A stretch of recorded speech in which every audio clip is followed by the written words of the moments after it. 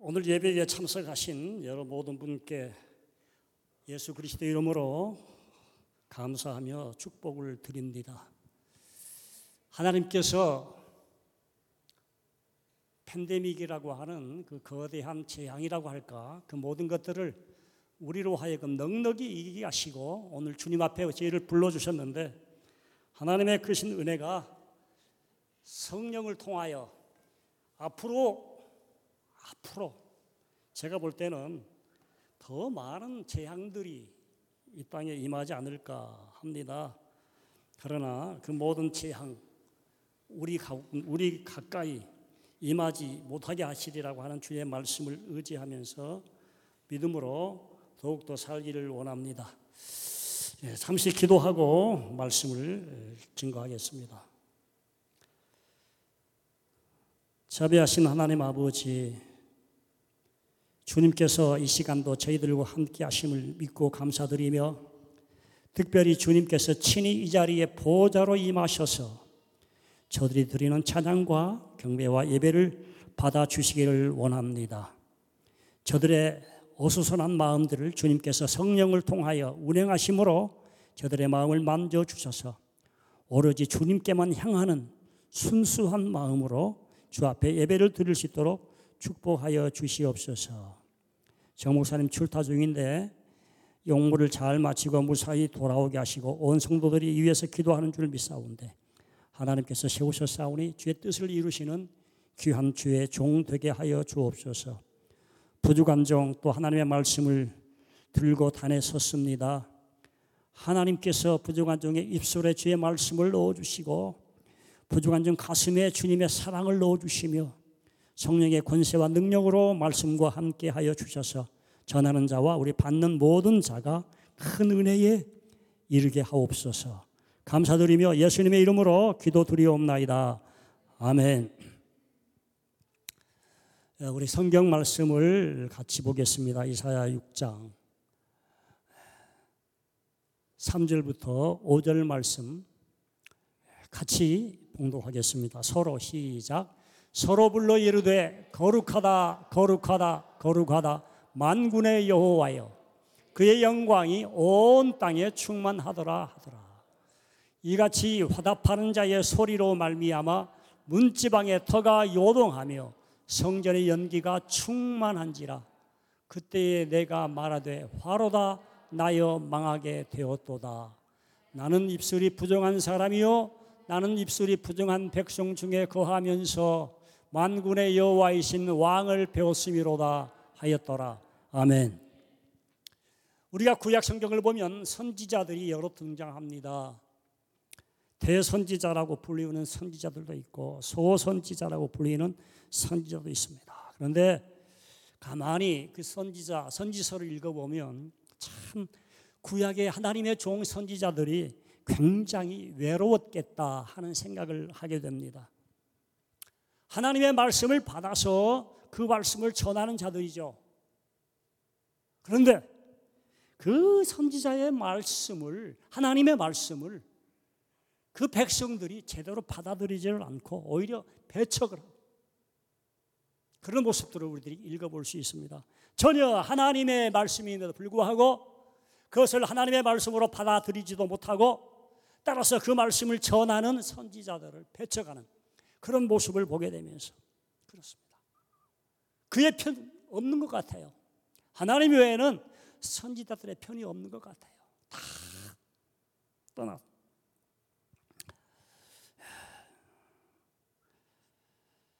여호와께서 말씀하여 이르시되, 선지자들 선지서를 읽어보면 그런 말씀을 많이 보게 됩니다. 하나님의 말씀을 증거하는데 오늘날도 주의 종들이 하나님의 말씀을 전합니다. 참으로 하나님의 말씀을 받아서 하나님의 말씀을 전해야 되는데 그렇지 못한 분들도 종종 있는 것 같아요.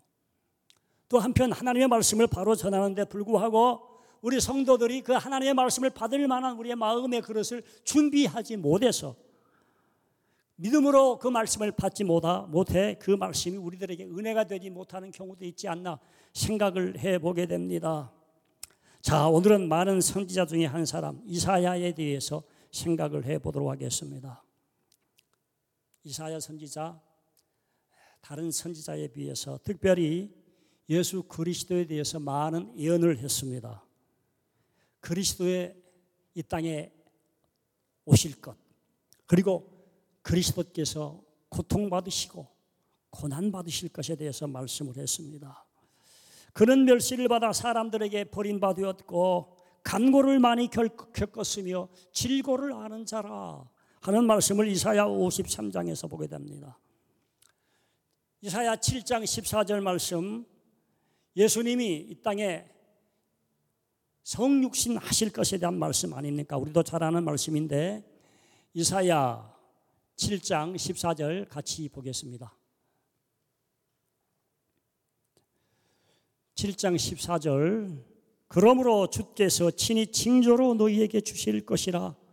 보라, 처녀가 잉태하여 아들을 낳을 것이요 그 이름을 임마누엘이라 하리라.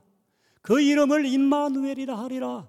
처녀가 잉태하여 아들을 낳을 것이고 그 이름을 임마누엘이라 하리라. 예수 그리스도 마태복음에서 우리 마태 사도가 그 말씀을 인용한 말씀들을 우리가 보게 됩니다.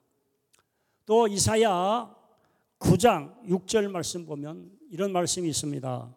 이는 한 아기가 우리에게 낳고 한 아들을 우리에게 주신 바 되었는데 그 어깨에는 정사를 메었고 그 이름은 기묘자라 모사라 전능하신 하나님이라 영존하시는 평강의 왕이라 할 것임이라.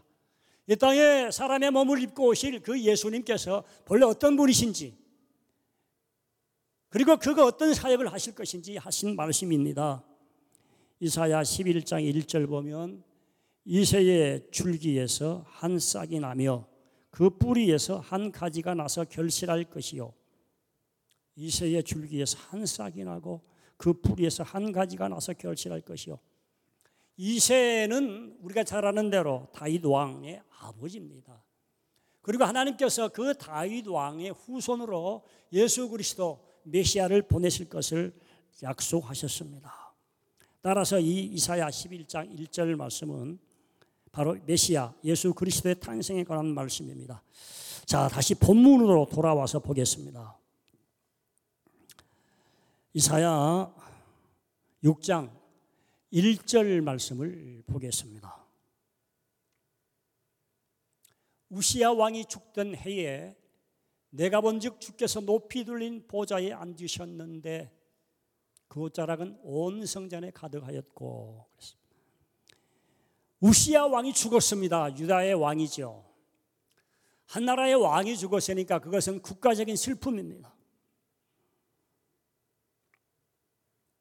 그런데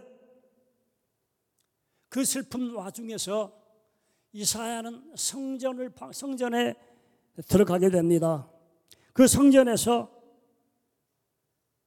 또 다른 왕을 그가 배웠죠.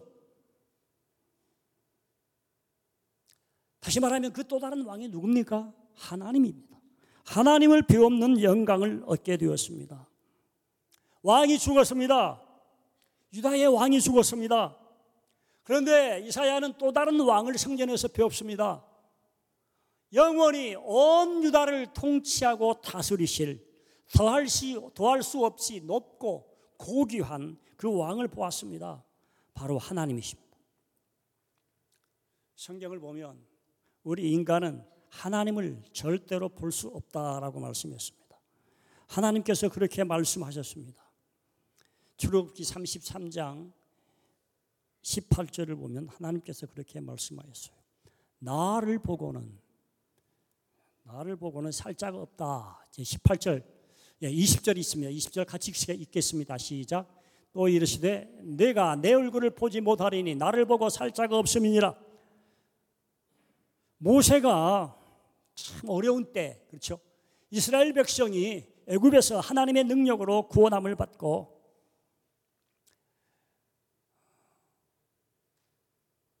시내산에 이르렀고 그곳에서 하나님께서는 모세를 통해서 이스라엘 백성이 살아야 할 하나님의 법을 받습니다. 법을 받기 위해서 높은 산 시내산에 올라갑니다. 시내산에 올라가는데 기약이 없이 올라가죠. 자, 그 아래서 백성들이 기다립니다. 아무리 기다려도 모세가 내려오지 않으니까 이스라엘 백성들이 무슨 말을 합니까? 야, 우리의 종, 하나님의 종 모세가 어떻게 됐는지 모르겠다. 산에서 죽었는지 내려오지도 않는구나. 그러니까 우리를 애굽에서 이끌어낼 신을 만들자. 그리고 장차 우리를 이끌어낼 신을 만들자. 그래서 금으로 금송아지를 만드는 그 죄를 범할 때에 모세가 하나님 앞에 올라가서 그 이스라엘 백성들의 죄를 대신해서 회개하는 회개의 기도를 드리는 장면이 있습니다. 하나님께서 모세에게 말합니다. 내가 이 백성을 다 멸하리라. 다 멸하리라. 그런데 모세가 하나님 앞에 하나님께서 능력과 사랑으로 애굽에서 이끌어내는 이 백성 아닙니까? 이 백성을 다 죽이면 그 주변의 모든 나라가 뭐라고 말하겠습니까? 하나님께서 모세의 기도를 들으시고 그 백성을 사하셨습니다. 그런데 거기에서 그치는 것이 아니라 모세가 하나님 앞에 개인적으로 나와서 그런 기도를 드립니다. 앞에 나왔죠. 20절. 하나님이여 주의 영광을 내게 보여주옵소서. 주의 영광을 내게 보여주옵소서. 신구약 성경을 막론하고 하나님과 가장 가까이서 하나님과 친밀했던 그런 자를 찾는다고 하면 모세입니다. 모세는 하나님과 대면하여 이야기를 할 때에 우리가 앞에 친구와 맞서서 이야기하는 것처럼 그렇게 하나님과 대면하여 대화를 했다고 그랬어요. 그리고 하나님은 그 모세의 모든 기도를 다 들어주셨습니다. 그런데 모세는 당돌하게 그것도 부족해서 더 큰 하나님의 영광을 보여주옵소서. 그래서 하나님의 영광을 보여주옵소서. 그때 하나님이 하신 말씀입니다. 나를 보고는 살자가 없다. 나를 보고는 살자가 없다. 그런데 하나님께서 모세에게 거절하는 듯 하면서 다른 말씀을 하시죠. 내가 나의 얼굴을 보지 못할 것이로되 내가 너에게 나의 등을 보여주시겠다. 하나님은 우리처럼 형상이 없습니다. 뭐 앞모습, 뒷모습, 등 그게 사실 없습니다. 하나님의 영광, 다시 말하면 뒷모습을 보여주시겠다 하는 것은 하나님의 영광의 일부분을 보여주시겠다 하신 말씀이요. 그래서 모세는 하나님께서 그에게 그의 영광의 일부분을 보여주신 겁니다. 그리고 모세가 땅에 내려오죠. 그 산에서 아래로 내려옵니다. 그때 이스라엘 백성들이 모세에게 가까이 오기를 꺼려했습니다. 왜 그랬습니까? 모세의 얼굴에서 광채가 나는 거예요. 빛이 나는 거예요. 감히 두려워서 하나님 앞에 가까이 하지 못했다. 단지 하나님과 말씀하였음을 인해서 하나님 앞에서 모세가 있었음을 인해서 그로 인해서 하나님의 영광이 그에게 비추어 그의 얼굴에 광채가 났다. 모세의 얼굴의 광채는 모세 스스로에게서 난 것이 아니죠. 하나님의 부분적인 영광을 그가 받아서 그 부분적인 영광이 그의 몸과 마음과 모든 것들을 변화시켜 그로 하여금 광채가 나게 하신 것입니다. 하나님의 영광의 광채가 반사된 모세의 얼굴을 보고도 그 백성이 두려워했다. 그래서 두려워했다. 우리에게 가까이 하지 마소서. 두렵습니다. 혹시 성도 여러분, 하나님의 영광을, 하나님의 얼굴을 뵙고 싶지 않습니까?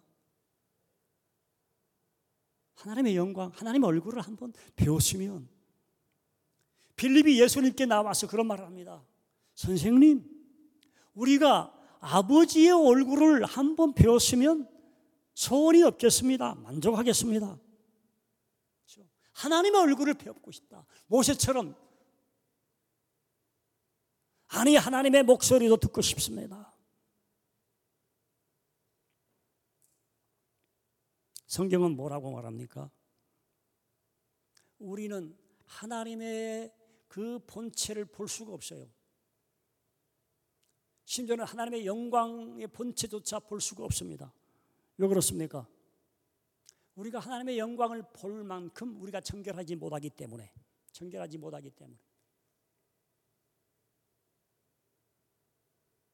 마태복음 5장 8절 말씀 보면 그런 말씀이 있습니다. 마음이 청결한 자는 복이 있나니 저가 하나님을 볼 것이며, 마음이 청결한 자는 복이 있나니 저가 하나님을 볼 것이며, 하나님을 볼 만한 그렇게 마음이 청결한 사람들을 찾아볼 수 없다는 거예요. 사실은 내가 하나님을 영광을 뵙고 싶지만 하나님의 영광을 볼 수 없는 것은 우리가 여전히 우리 속에 죄악이 남아있기 때문에, 비록 예수 그리스도의 피로 죄사함을 받고 의롭다함을 받았지만 실제 우리의 성품과 인격 속에 죄가 가득히 남아있기 때문에 그것들 때문에 우리가 하나님의 영광을 볼 수가 없어요. 그것까지도 온전히 조그만한 티끌이나 흠이 없이 온전히 정결케 된다면 우리가 하나님의 얼굴을 볼 수 있을 겁니다. 우리가 하나님의 얼굴을 배울 수 없는 것은 아직도 우리 속에 불결하기 때문에, 다음에 보겠습니다만 이사야가 뭐라고 그러셨어요? 나는 부정한 자다 그러셨어요. 부정한 자다. 그런데 우리는 그런 마음을 느끼지를 못합니다. 내가 얼마나 부정하냐.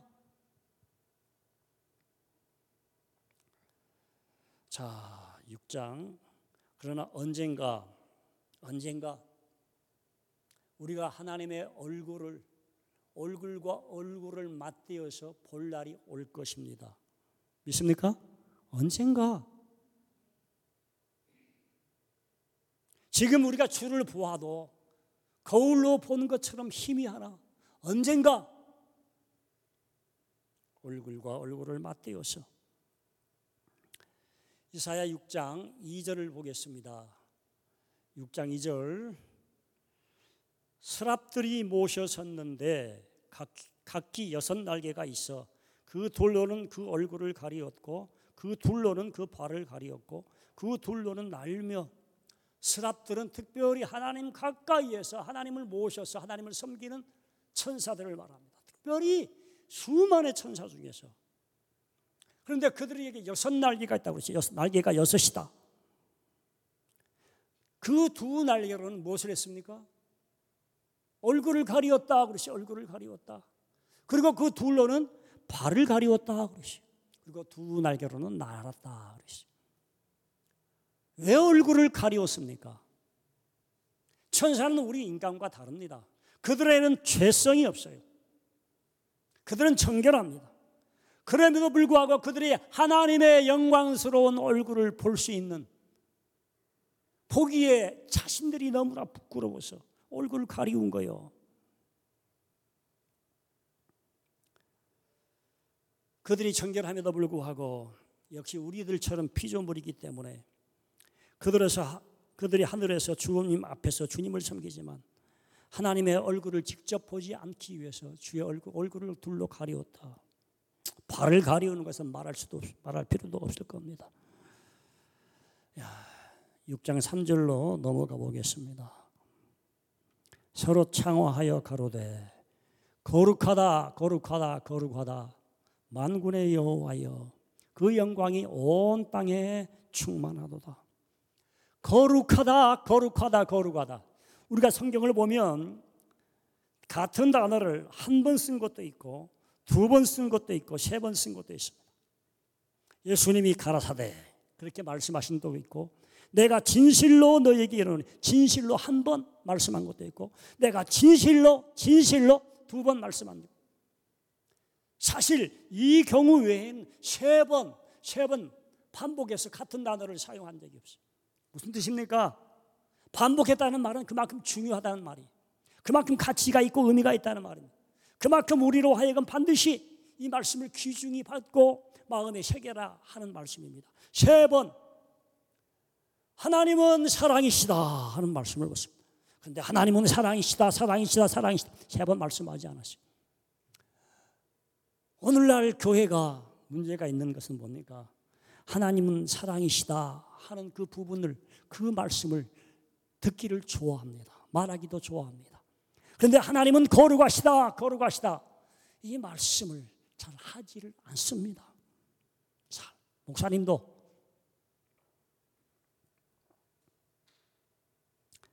이렇게 반복하는 것은 강조하는 거죠. 강조하는 겁니다. 최상급에 3번 반복했으니 거룩하다 거룩하다 거룩하다 3번 반복했으니 이는 하나님께서 얼마나 거룩하신지 그것들을 좀 우리로 하여금 너희들이 깨달아 알았으면 좋겠다 하는 의미죠. 오늘날 우리가 한참 교회에서 예배를 드리지 못했는데 과거에도 그렇습니다. 많은 신자들이 교회에 나옵니다. 예배 드리기 위해서 교회에 나오는 거죠. 그런데 우리 주님의 말씀처럼 과연 얼마나 신령과 진정으로 하나님 앞에 예배를 올려드리고 있는지를 모르겠어요. 많은 성도들이 1시간 남짓 드리는 예배에 지겨움을 느끼는 경우들을 많이 보게 됩니다. 왜 그럴까요? 예배를 통해서 하나님의 거룩하심과 하나님의 영광을 좀 맛을이라도 좀 봐야 되는데, 맛보아야 되는데, 하나님의 거룩하신 영광, 아니 하나님의 임재를 느끼지도 못하고 있어요. 체험해야 됩니다. 하나님의 거룩한 임재. 우리들이 예배드리기 위해서 우리가 예배 시간 전 30분 뭔가 얼마 전 교회 예배를 위해서 주일날 예배 11시 전이니까 10시부터 자 예배를 위해서 기도합시다. 무엇을 먼저 기도해야 될까요? 무엇을? 하나님의 우리 예배를 오늘도 받아 주옵소서. 먼저 우리들이 기도해야 되는 것은 하나님이여 주께서 우리가 예배 드리는 가운데 임하시옵소서. 하나님의 임재입니다. 성령님의 임재입니다. 성령님께서 운행해야 돼요. 운행해야 돼요. 우리가 숨을 쉬는지 아는지 느끼지 못하는지만 그러나 숨을 쉬는 것처럼 성령님께서 우리 가운데 운행하십니다. 성령님의 생기, 이사야 47장에서 성령님의 생기를 태어나여 마른 뼈들에게 들어가 살게 하라. 그 성령의 생기를 우리들이 호흡할 때에 성령님께서 지금 우리 가운데 역사하는구나, 우리 가운데 임하시는구나, 그 성령님의 임재를 우리들이 사모해야 돼. 그래서 우리들이 예배 드릴 때에 그 기도를 드려야 돼. 우리의 어수선한 마음, 일주일 삶 속에서 세상에서 살면서 어수선한 마음, 성령님이 임재하셔서 우리의 마음을 만져주셔서 어수선한 마음, 복잡한 마음 다 제거하시고 정결한 마음으로 주님만을 향한 순수한 마음으로 내 마음이 예배 드릴 수 있도록 나를 도와주옵소서. 우리 성도들에게 이 은혜를 주시옵소서. 우리 교회 예배 시간에 이 은혜를 주시옵소서. 이걸 위해서 우리가 기도를 해야 돼요. 우리 기도팀도 있고 많이지만 그렇습니다. 하나님의 거룩한 임재를 체험하지 못하고 그 말씀을 통해서 그 말씀이 우리의 가슴을 찌르는 말씀으로 우리의 영혼을 살리는 말씀으로 그 말씀을 받지 못하니까 예배가 지루할 수밖에 없습니다. 자, 4절 넘어가 보겠습니다.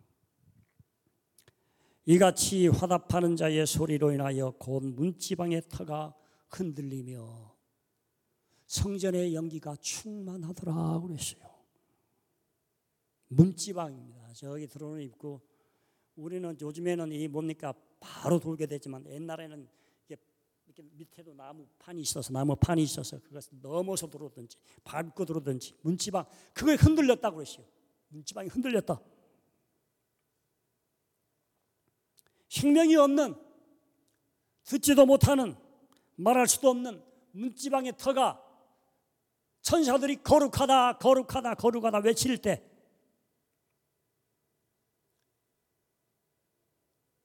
저는 그렇게 생각하고 그렇게 믿습니다.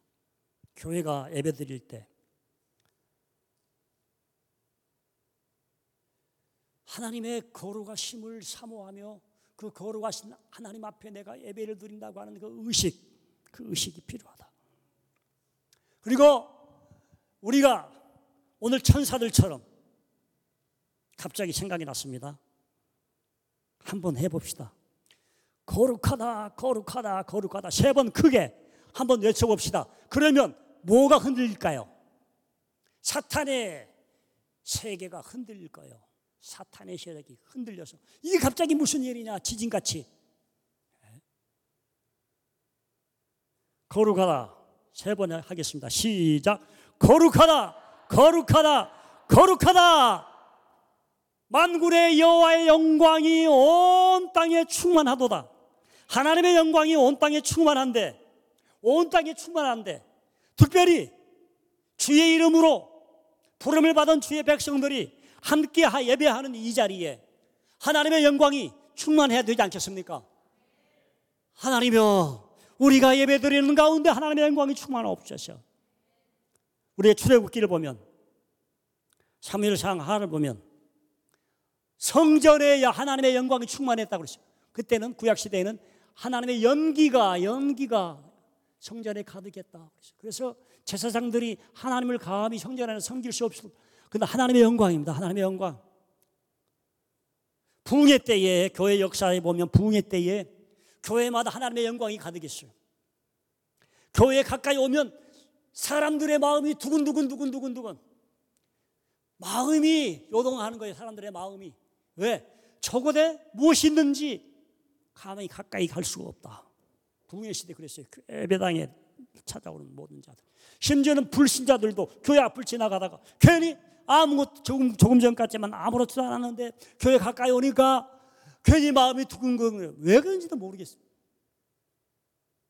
거룩하신 하나님의 임재하심 앞에 사람들은 그럴 수밖에 없어요. 성전의 문지방만 흔들렸겠습니까? 제가 볼 때는 이사야의 마음도 흔들렸다.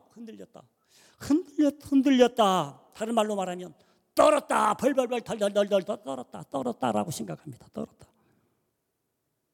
하나님의 찬양의 소리를 들을 때에 뭔가 천사들의 찬양의 소리, 거룩하다. 그 말을 이사야가 듣고 그의 심령에 떨림이 일어났어요. 요동이 일어났어요. 거기에서 그친 게 아니죠. 마음만 떨리면 뭐합니까? 심령만 떨리면 뭐합니까? 자, 어떻게 됐습니까? 이사야가 그렇게 말합니다. 다음 몇 절입니까? 5절이죠. 5절. 그때에 내가 말하되 화로다 나여 망하게 되었도다. 6절 5절 그 하반절 그 다음에 나는 입술이 부정한 백성 중에 거주하면서 만군의 여호와이신 왕을 배웠음이로다. 화로다 나여 망하게 되었도다. 우리가 이사야서를 읽어보면 이사야가 죄 지은 백성들을 향해서 너희에게 화가 있을진저, 뭐 하면 화가 있을진저, 다른 백성들의 죄악을 보면서 화가 있으리라, 이렇게 선포한 말씀들이 많이 나옵니다. 그런데 지금 이사야는 자기 스스로에게 말한 거예요. 화로다 나여 내게 화가 있으리로다. 내가 망하게 되었구나. 왜요? 거룩하신 하나님의 임재하심, 거룩하신 하나님의 임재하심과 그의 거룩하신 하나님을 찬양하는 그 장면 앞에서 드디어 이사야는 자기 자신을 보게 된 거예요. 자기 자신의 벌거벗은 모습을 보게 된 거예요. 보게 됐는데 무엇을 보게 됩니까? 자신의 죄를 보게 되는 거예요. 자신의 죄를 보게 되는 거예요. 화로다 나여 망하게 되었도다. 나는 입술이 부정하다. 이사야 선지자는 좀 속된 말로서 먹고 사는 건 아니지만 하나님의 말씀을 전하는 일, 오늘 목사들도 대부분 많은 일들이 하나님의 말씀을 전하는 일이 아닙니까? 입으로 전합니다. 입술로 전합니다. 그런데 이사야가 뭐라고 그래요? 내 입술, 부정한 입술을 가졌다. 나는 부정한 입술을 가졌다. 감히 하나님의 말씀을 전할 수 없는데 내가 이 부정한 입술로 지금까지 하나님의 말씀을 전했구나.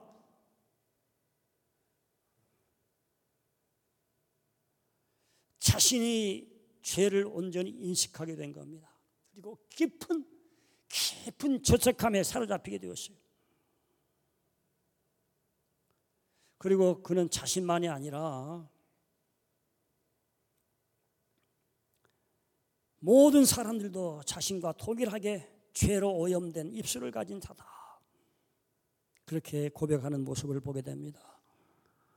나는 입술이 부족한 백성 중에 거하면서 이 백성, 하나님 앞에 이 땅의 모든 영혼들이, 모든 존재들이, 모든 사람들이 다 부정한 자다야. 부정한 자. 여러분들 레위기를 읽어보면 정한 것과 부정한 것, 깨끗한 것과 깨끗이 못한 것을 나누죠. 나는 깨끗이 못한 자다 하는 거죠. 하나님이 싫어하신 자들. 무엇 때문에? 내 속에 있는 죄 때문에. 그런데 하나님께서 왜 나를 불러 세우셨는지 모르지만 지금 하나님의 말씀을 전하고 있잖아요. 자, 여러분들 하나님의 말씀, 하나님을 뵙고 싶은지, 그럼에도 불구하고 이렇게 말씀을 전함에도 불구하고 저도 하나님 한번 뵙고 싶어요. 하나님의 얼굴을 뵙고 싶어요. 그런데 배울 수가 없다 그랬어요. 앞에서 말한 것처럼 우리가 하나님의 얼굴을 뵈면 우리는 죽을 수밖에 없습니다. 하나님의 얼굴을 뵙고 싶다. 자, 그렇게 우리가 하나님의 얼굴을 뵙는다. 여러분들 가끔 보다 보면 천국에 갔다 온 죽음을 통해서 천국에 갔다 와서 살아난 사람들의 이야기를 많이 듣잖아요. 그들이 천국에 갔다 와서 무슨 얘기를 합니까? 하나님의 보호자 이사야처럼, 에스겔처럼 하나님의 보호자를 보고 왔다는 말은 한마디도 없어요. 전부 다 무슨 황금길이다, 뭐 아름다운 사시사철 열매가 있고, 뭐 꽃들이 뭡니까? 천국의 그 가장자리만 보고 왔어요. 진짜라면 그들이 보고 온 것이 천국의 가장자리, 하나님의 보호자에서 하나님의 영광을 배울 수가 없어요.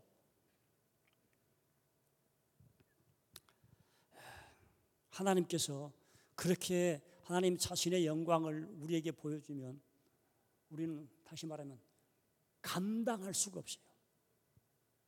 죽을 수밖에 없습니다. 다시 말하면 어떤 성령 충만했던 분, 제가 어느 집회에서 그런 분들을 봤는데 그런 분들의 공통적인 의식입니다. 주여 그만 성령님 그만 내게 임하소서. 감당할 수가 없어요. 내 몸이 감당할 수가 없어요. 조금 하나님께서 영광과 조금 성령의 역사를 보여주시고 나타내 보여주셨는데 그 몸이 감당할 수가 없어요.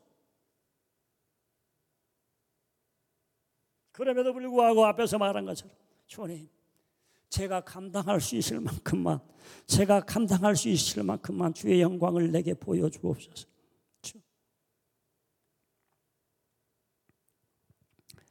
지금 하나님은, 저는 그렇게 생각합니다. 하나님은 지금 우리에게 주의 영광을 조금씩 보여주고 있는 거예요. 무엇을 통해서? 하나님의 말씀을 통해서. 하나님이 어떠하신 분인지, 얼마나 거룩하신 분인지, 얼마나 영광스러운 분인지 조금씩 보여주고 있어요. 하나님의 말씀을 통해서, 설교를 통해서 조금씩. 우리는 그렇게 하나님의 말씀을 듣고 설교를 듣고 조금씩 나의 죄를 깨달아가는 겁니다. 설교 말씀을 듣고 죄 깨달음이 없으면 그건 완전히 꽝이고, 적어도 하나님의 말씀을 들을 때에 크게 초대교회처럼 뭐 양심 심령이 찔려 어찌할 바 모르는 그건 아닐지라도 조금씩 그 말씀을 들으니까 내가 이런 부분은 잘못 살았구나, 이런 부분이 내게 죄구나, 조금씩 깨달아가고 하나님을 조금씩 또 알아가는 거예요. 누가복음 5장 8절 한번 같이 봅니다. 같이 읽습니다. 시작.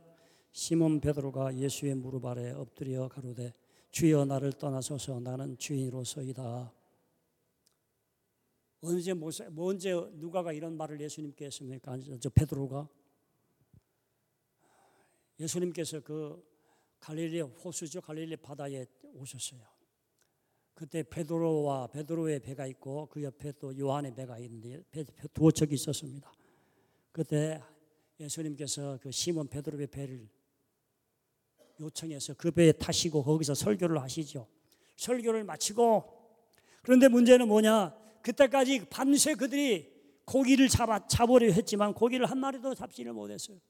낙심한 가운데 고기를 잡지 못해서, 그런데 낯선 사람, 예수라고 하는 사람이 와서 설교 말씀을 합니다. 그렇더니 이 보통 들을 수 없는 말씀이지 않습니까?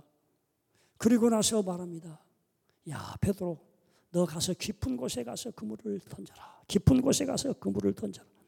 그래서 깊은 곳에 가서 그물을 던지니까 정말로 엄청난 고기, 그물이 찢어질 정도로 그 많은 고기가 잡혔다고 그러죠. 아니 고기 밤새 못 잡아서 낙심하고 어떻게 할까 하는 중에 예수님의 말씀을 듣고 순종했더니 엄청난 고기를 한꺼번에 잡게 된 거예요. 감사합니다 예수님. 이렇게 많은 고기를 잡게 해주셔서 감사합니다. 그렇게 마땅히 말을 해야 됨에도 불구하고 베드로는 그렇게 말하지 않고 어떻게 말합니까? 예수의 무릎 앞에 엎드려 가로되 주여 나를 떠나소서 나는 죄인입니다. 나는 죄인으로소이다. 이사야와 조금 다른 경우 아닙니까? 이사야는 하나님의 거룩하신 영광을 거룩하신 하나님을 배웠고 그 말씀을 들었다고 하면 베드로는 당시 예수님의 능력, 그렇죠? 예수님의 능력을 체험한 거예요. 능력을 맛본 거예요. 예수님의 능력, 하나님의 능력만 우리가 체험해도 우리는 우리 자신이 얼마나 연약한 존재이며 우리가 얼마나 죄인인 존재를 깨달아 알게 됩니다. 앞에서 말한 것처럼 하나님의 거룩하심, 하나님의 능력, 하나님의 광대하심, 그것들을 우리가 알면 우리는 정말 우리 자신이 얼마나 죄인이고 연약한 존재며 반대로 또 그분의 크신 사랑, 십자가에서 보이신 그 사랑, 그 인자하심을 우리가 맛보고 체험하면 우리도 동일하게 내 자신이 얼마나 죄인임을 깨닫는 거예요. 얼마나 자신이 무능하고 죄인임을 깨달아 알 수 있습니다. 그리고 나서 더 나아가서 화로다 나의 망하리로다. 죄만 깨닫는 것이 아니고 그 죄가 얼마나 큰지 망할 수밖에 없는 죄인임을 깨닫는 거예요. 자신이 얼마나 부정한 존재인지를 깨달아 하는 거예요. 자, 6절, 7절 보겠습니다. 그때에 같이 시작. 그때에 그 수랍 중에 하나가 부젓가락으로 제단에서 차입은 바 빈숯을 손에 가지고 내게로 날아와서 그것을 내 입술에 대며 이르되 보라 이것이 너의 입에 닿았으니 내 죄가 사하여졌느니라. 아멘. 지금 이사야가 어떤 심정이겠습니까? 자신의 죄악된 모습, 부정한 모습을 보면서 그는 완전히 좌절감에 빠졌을 거예요. 죄책감에 사로잡혔을 거예요. 그런데 하나님께서 그런 이사야를 내버려 두지 않는다는 말입니다. 내버려 두지 않습니다. 그를 찾아오시는 하나님. 찾아오시는. 하나님의 은혜가 나타나는 거죠. 하나님의 은혜가. 하나님은 거룩하신 하나님일 뿐 아니라 또 은혜의 하나님 아니십니까? 그의 종이, 자기의 종이 죄책감에 사로잡혀서 절망하고 있는 것을 그의 주인된 하나님은 내버려 두지 않습니다. 못 본 척하지 않습니다. 어떻게 합니까? 그의 죄를 깨끗하게 하고 그의 절망에 빠진 그의 영혼을 소생시킵니다. 서랍 중 하나를 시켜서 제단에서 핀 숯을 불젓가락이죠. 불젓가락으로 집어다가 이사야의 입술을 댔습니다. 이사야의 입술을 댔습니다. 뜨겁게 달구어진 그 숯불, 그것을 입술에 댈 때 입술이 얼마나 뜨겁겠어요. 입술이 얼마나 뜨겁겠어요. 입이 다 들어가는 것을 느꼈을 겁니다. 입술이 타 들어가면 입술만 느낍니까? 아니, 온 머리부터 발끝까지 고통을 느끼는 거예요. 통증을 느끼는 거예요. 예? 입술이 마비되는 것을 느꼈을 겁니다. 입술이 타들어가고 온몸이 타들어가고 엄청난 고통을 느꼈을 거예요. 하나님께서 우리를 정결케 하실 때에 은혜를 베풀어서 우리를 찾아오시고 우리를 정결케 하실 때에 무엇이 앞서 따라옵니까? 고통이 따라오는 거예요. 고통이. 입술을 정결케 하는 데 있어서 엄청난 고통이 뒤따른 거예요.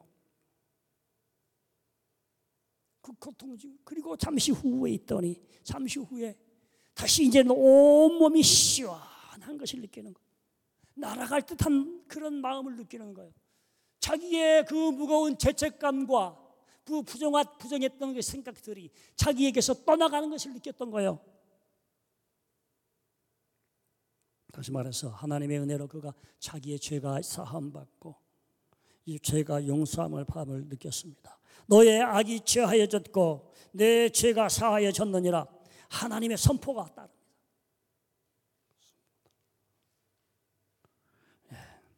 산산이 부서졌던 이사야가 온전해졌습니다. 정결하게 되었습니다. 그때 하나님의 음성이 들립니다. 8절 같이 읽습니다. 시작. 내가 또 주의 목소리를 들으니 주께서 이르시되 내가 누구를 보내며 누가 우리를 위하여 갈고 하시니 그때에 내가 이르되 내가 여기 있나이다. 나를 보내소서. 나를 보내소서. 내가 누구를 보내며 누가 우리를 위하여 갈고. 우리가 주의 일을 한다고 하고 주께 봉사한다고 하고 주의 일을 하기 전에 주께 봉사한다고 하기 전에 우리는 이 과정 앞에서의 이 과정을 우리는 먼저 체험해야 돼요. 하나님의 거룩하심을 체험하고 그 거룩하심 앞에 우리가 얼마나 부정한 존재인지 우리가 얼마나 망할 수밖에 없는 존재인지를 체험하고 그리고 좌절감과 절망감에 빠짐을 그리고 나서 하나님이 재단숯불로 우리 입술을 저지른 그 죄악으로 인해서 우리가 고통스러움을 우리가 체험하고 그리고 나서 하나님이 치유해 주시는 치유와 자유와 회개와 용서를 우리가 체험해야 합니다.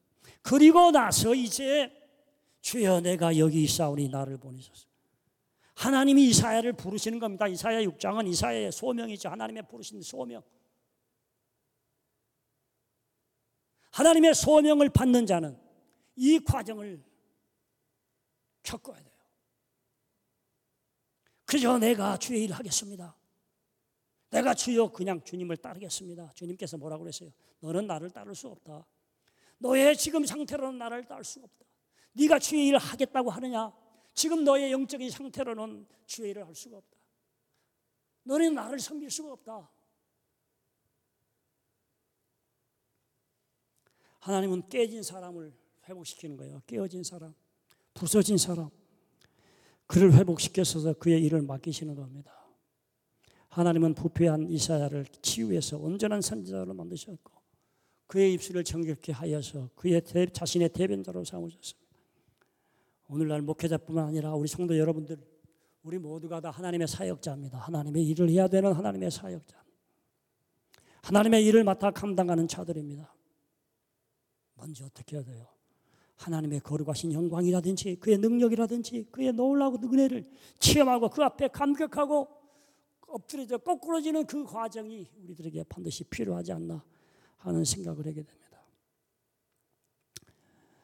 오늘날 이 시대 교회를 그리고 교역자들 또 성도들의 문제점을 하나 지적해 본다면 하나님을 경외하는 마음이 없다. 하나님을 경외하는 마음. 하나님을 경외한다는 말은 하나님을 두려워하는 거예요. 하나님을 사랑하면서 동시에 하나님을 두려워하는데 하나님을 두려워함이 없습니다. 왜 그렇습니까? 하나님이 얼마나 거룩하신 분이심을 체험하지 못했기 때문에 그런 거예요. 하나님이 얼마나 엄위하시고 얼마나 존귀하시고 얼마나 크시고 위대하신 분을 경험해 보지 못하기 때문에 이것을 다른 말로 말하면 그들은 하나님을 알지 못했기 때문에 그렇죠. 하나님을 알지 못해. 종종 신문에 보면 목회자들이 범죄한 것들을 일반 사람들이 그런 죄를 범하면 기사거리도 안 되겠지만 목사가 만나게 그랬으면 기사거리가 됩니다.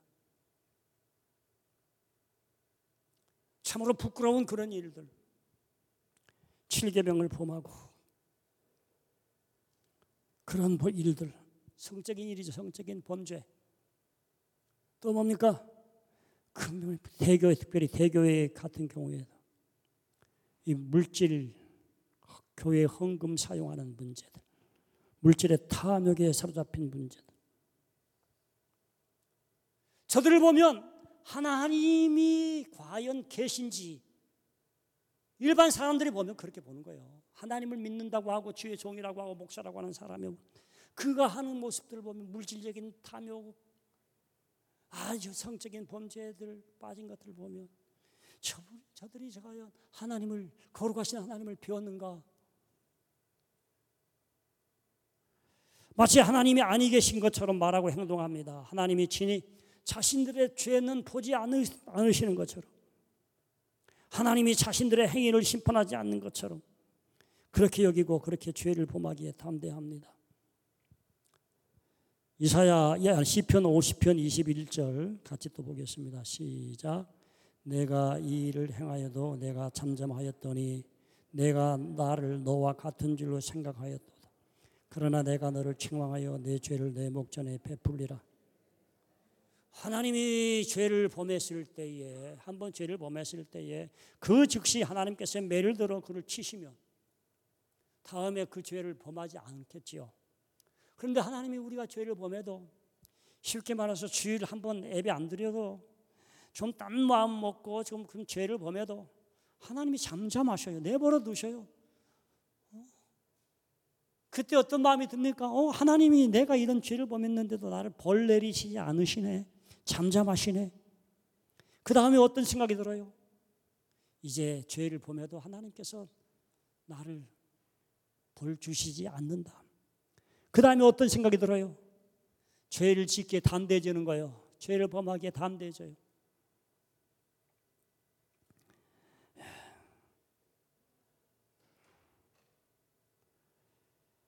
하나님의 경외함을 새롭게 회복해야 될 때가 아닌가 생각하는 거예요. 왜? 주님의 재림이 가까운 때, 주님의 심판이 가깝기 때문에 하나님의 경외함을 새롭게 해야 됩니다. 먼저 하나님을 알고 하나님을 거룩하심을 체험해야 됩니다. 우리의 모든 생각과 우리의 모든 말과 우리의 마음의 모든 행위를 익히 아시는 하나님, 하나님은 너희가 행한 대로 내가 갚으시리라. 내 입으로 무슨 말을 했든지 마음에 무슨 생각을 했든지 행위로 어떤 죄를 범했든 너희들의 죄를, 구약의 엘리 제사장 그리고 그의 두 아들 멸망을 당했지 않습니까? 하나님의 드릴 제사를 멸시했기 때문에. 오늘도 잠시 우리 집사람하고 그런 얘기, 이제 팬데믹 끝나고 이렇게 다시 뭡니까? 대면 예배죠. 옛날에는 대면 예배 그런 말도 없었는데 같이 모여서 예배 드리는데 많은 신자들이라고 하는 사람들이 교회 가기 싫다 하는 거예요. 교회 가기 싫다. 그만큼 그들의 영적인 신앙, 영적인 수준들이 저하된 거예요. 저하된.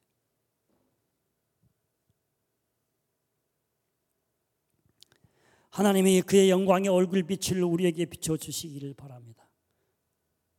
주의 영광 빛난 그 빛 내게 비춰주시옵소서.